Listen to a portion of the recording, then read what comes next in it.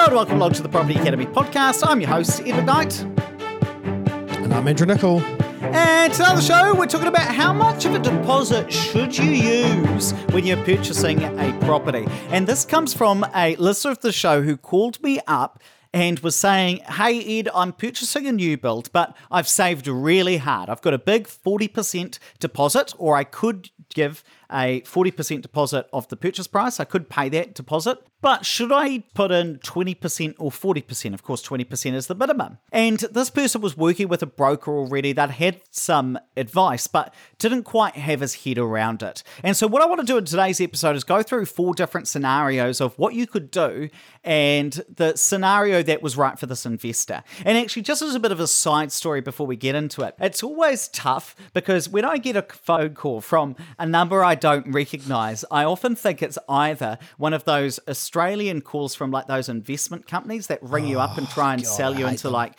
cannabis investments or something, or I think it's somebody trying to sell me something. Do you know what I mean? Like, what are you trying to sell me? And then I felt so bad because I think I was a bit short, because he was so nice. Hi, is that Ed? Yes. Who's this? Yeah. And then it was a lovely podcast listener. I was like, oh, it's one of my people. I need to be nice. Don't worry, I've done that plenty of times. Oh, it's so bad. It was my mother. That's so good. So look, if you ever call me up and I'm a bit grumpy, it's because I think you're trying to sell me some cannabis investments. But let's go through. And don't bother emailing him either. No, that's a lost cause. Let's go through these 4 scenarios because actually this is a really good question and good on this person for saving up such a large deposit where they're in the position to be able to do this. But even if you don't have a big deposit, you should listen to this because this gives you, it's a different way of looking at some of the key concepts we talk about on the show. So walk us through kind of scenario 1 that this investor could do. Okay, like Ed said before, amazing that someone saved a 40% deposit. Well done. So scenario 1 is just to use that 40% deposit. Use all the cash and you put your 40% deposit in on the new build. But just remember you can't re-borrow against it. And that's because of the LVR restrictions. So whilst you can borrow 80% at the start, the trick is that the day that the property settles, it becomes old. Now, this is getting a bit confusing because now we've got this tax legislation that's come in and defines a property as a new build for 20 years. It's not the same with LVR restrictions. The day a property settles or if it goes between a developer and someone else, it's now deemed an old property. So you can only lend 60% on it. So let's say you've got $1 million property. So it's easy for my head at this time of day. You put your entire 40% deposit in, $400,000, and you get $600K worth of lending. Now, your minimum deposit required based on a new build was $200K, but you put in $400K. The day it settles, you go, actually, I want to buy another rental. And then you go to the bank and they'll say, well, remember, it's now an old property. You can only lend 60%. 60% of $1 million is $600,000. That's the lending you've got. So you're actually tapped out from an LVR perspective. So the good news is that one of the positives is that your cash flow is going to be great on this property. You've paid off almost half of it already. The bad news is you've lost any LVR benefit that you've got from buying new. And I think the number 1 rule you got to remember in property investment is leverage and use other people's money. So don't be in too much of a hurry to put in your own money. Okay, so scenario 2 is to use a 20% deposit. So let's say you used a 20% cash deposit and he decides to invest the other 20% into shares, a managed fund, or something else, something like that. Now, the benefit to that is that the discretionary 20%, the 20% he decided not to put into the investment property is liquid. So if you put it in shares or a managed funds, you can pull it out at any time and go and invest that into another property. So you've got that ability to go and invest again. The drawback is that investing in something else only makes financial sense if what we call your after-tax return is above the interest rate. So what I mean by that is, let's say that your mortgage interest rate is 3.75%, which, totally realistic in today's market. And if your tax rate is 33%, say, then your investment needs to give you a 5.6% return before you are doing better than what would be the equivalent of just paying down your mortgage. And of course, what you've got to remember is paying down your mortgage or offsetting some of your interest costs is risk-free. You get that guaranteed 3.75% return because you've paid off debt. Whereas if you were investing in something that's producing a cash return, whether it be a managed fund, something like that, then that's potentially going to be taxed. So of course, we've just got to think about this. So this investor really wanted to limit their interest costs and limit their exposure to rising interest rates. So while he was like, yeah, okay, I could use a 20% cash deposit and invest in something else, he really wanted to save on those interest costs. So if he had just used a 20% deposit, great, because that money's still discretionary, but still doesn't do what he actually wanted. And that's where we get into scenario number 3, Andrew, which you'd only do in some specific scenarios. Well, yeah, this is paying down your personal mortgage and then re-leveraging. Now, we're assuming in this case that this investor didn't actually have a personal mortgage, because if you've saved such a drastic amount of deposit, then probably that would have naturally gone to your mortgage anyway. But if he did, then our advice would be slightly different. So take your cash, take your $400K, pay down your personal mortgage, $400K, then re-borrow the deposit against that house, but towards the investment. Now, the reason you do that is because your test for tax is purpose. So if you put your money into your house and then you re-borrow it to buy an investment property, that $400K that you've re-borrowed, or $200K, whatever you decide to re-borrow, that is tax deductible, assuming that you're buying a new property. And of course, that gives you a better tax position. Plus, you've also got more equity in your own home. You've paid down your personal mortgage, and that's a good thing as well. Yeah, so what you'd usually do is stack the debt against your investment property. And actually, I remember being asked a question once at a seminar. This is back when we did in-person first home buyer seminars, Andrew. And I remember somebody once raising their hand saying, hey, look, I've got enough deposit to buy an investment property and a first home. This is like 2 years ago back in Christchurch when property prices were very cheap. And this is when you used to ride up on a bicycle and pretend to jump through a hula hoop. Yeah, we had great fun at those first home buyer seminars. And I remember somebody, say, yeah, I've got a deposit for 2 houses, what should I do? And what some people would say is, oh, cool, we'll just go buy 2 houses. But the more tax efficient thing to do in that scenario is to use the bigger deposit on your own home and then borrow all of the money for an investment. That's usually what would be the right situation to do, or generally the thing to do.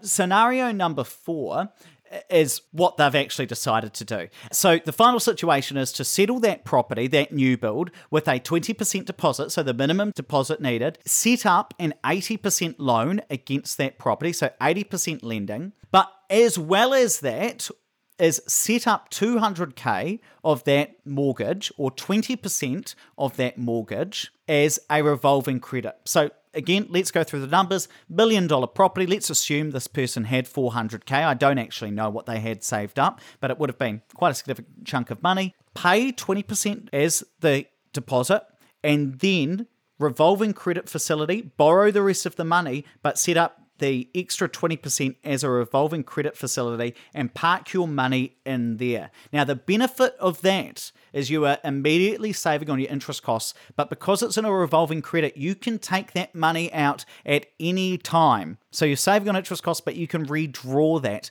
And that was actually the thing that the investor in this situation, it just needed to click in his head, was that's why I'm going to set it up this way. I'm going to use a 20% deposit technically. I'm going to apply for an 80% mortgage, but I'm going to have part of that as a revolving credit or offset. So you get that best of both worlds. You're saving on interest costs, but you've got the flexibility to go ahead and use that again. And in fact, just personally, I've got a 30K offset account.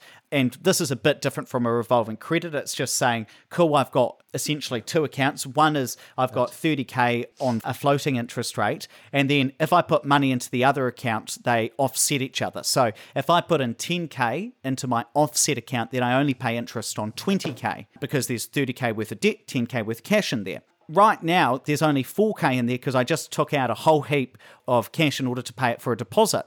But the benefit was, in the meantime, while I was saving up cash, I was able to save on interest costs during that period.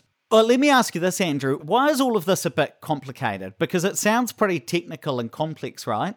It can be. And I guess the biggest thing is probably the hurdles around the LVR restrictions. So while you've got exemptions, they only apply when you're, setting up a loan. Once you've drawn down the actual facility and you've got the property with your bank, then the new rules apply. So you're bound by the 40% deposit for an investment property in any way, shape or form. the day it settles is really, really important that you've got it done correctly, and you've got to be really careful. And it's why that often we'll talk about doing things like split banking, because of course you might get 100% lending because the bank's going to put 20% against your house and 80% against the new investment property. And then if you settle it all with one bank, then they're going to require an extra 20% against your house, bring it to 40% in the event that you reapply for finance. And so, of course, that could leave you quite limited and erode any usable equity you've got in your own house. So I think that's why it's really important to get good advice, and also to get good tax advice, because the difference in the scenario where you can apply that money to your house or the investment property,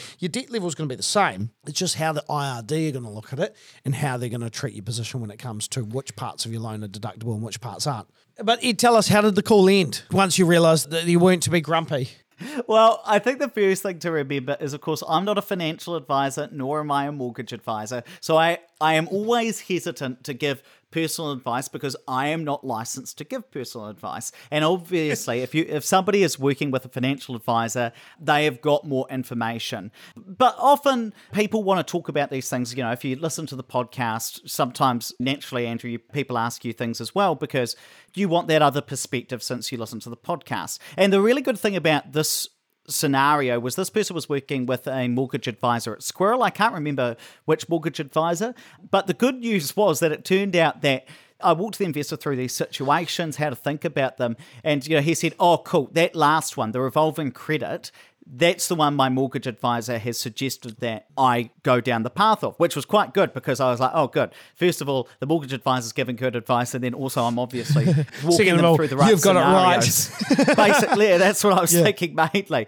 So, I mean, the good thing was that sometimes when you're learning about this sort of stuff, it just takes something to click in order to be like, okay, sweet, I've got it. And for this investor, it was just saying, okay, I get it. I'm going to use a 20% deposit, but I'm still going to put my cash to work because of that revolving credit, and I'll have the availability to redraw that. So ended up really happy. This person then has the confidence to know, sweet, I get what's going on. I understand what the strategy is now and why it's working for me. So really good result in the end, I'd say. Look, let's wrap it up there, but please don't forget to rate, review, and subscribe to the podcast. Really does help us get the message out to more people. And hey, other thing just to remember is if you want to learn more about property with Andrew and I, make sure to check out our YouTube channel, because every Wednesday we release a brand new video, teach you something new about property investment right here in New Zealand.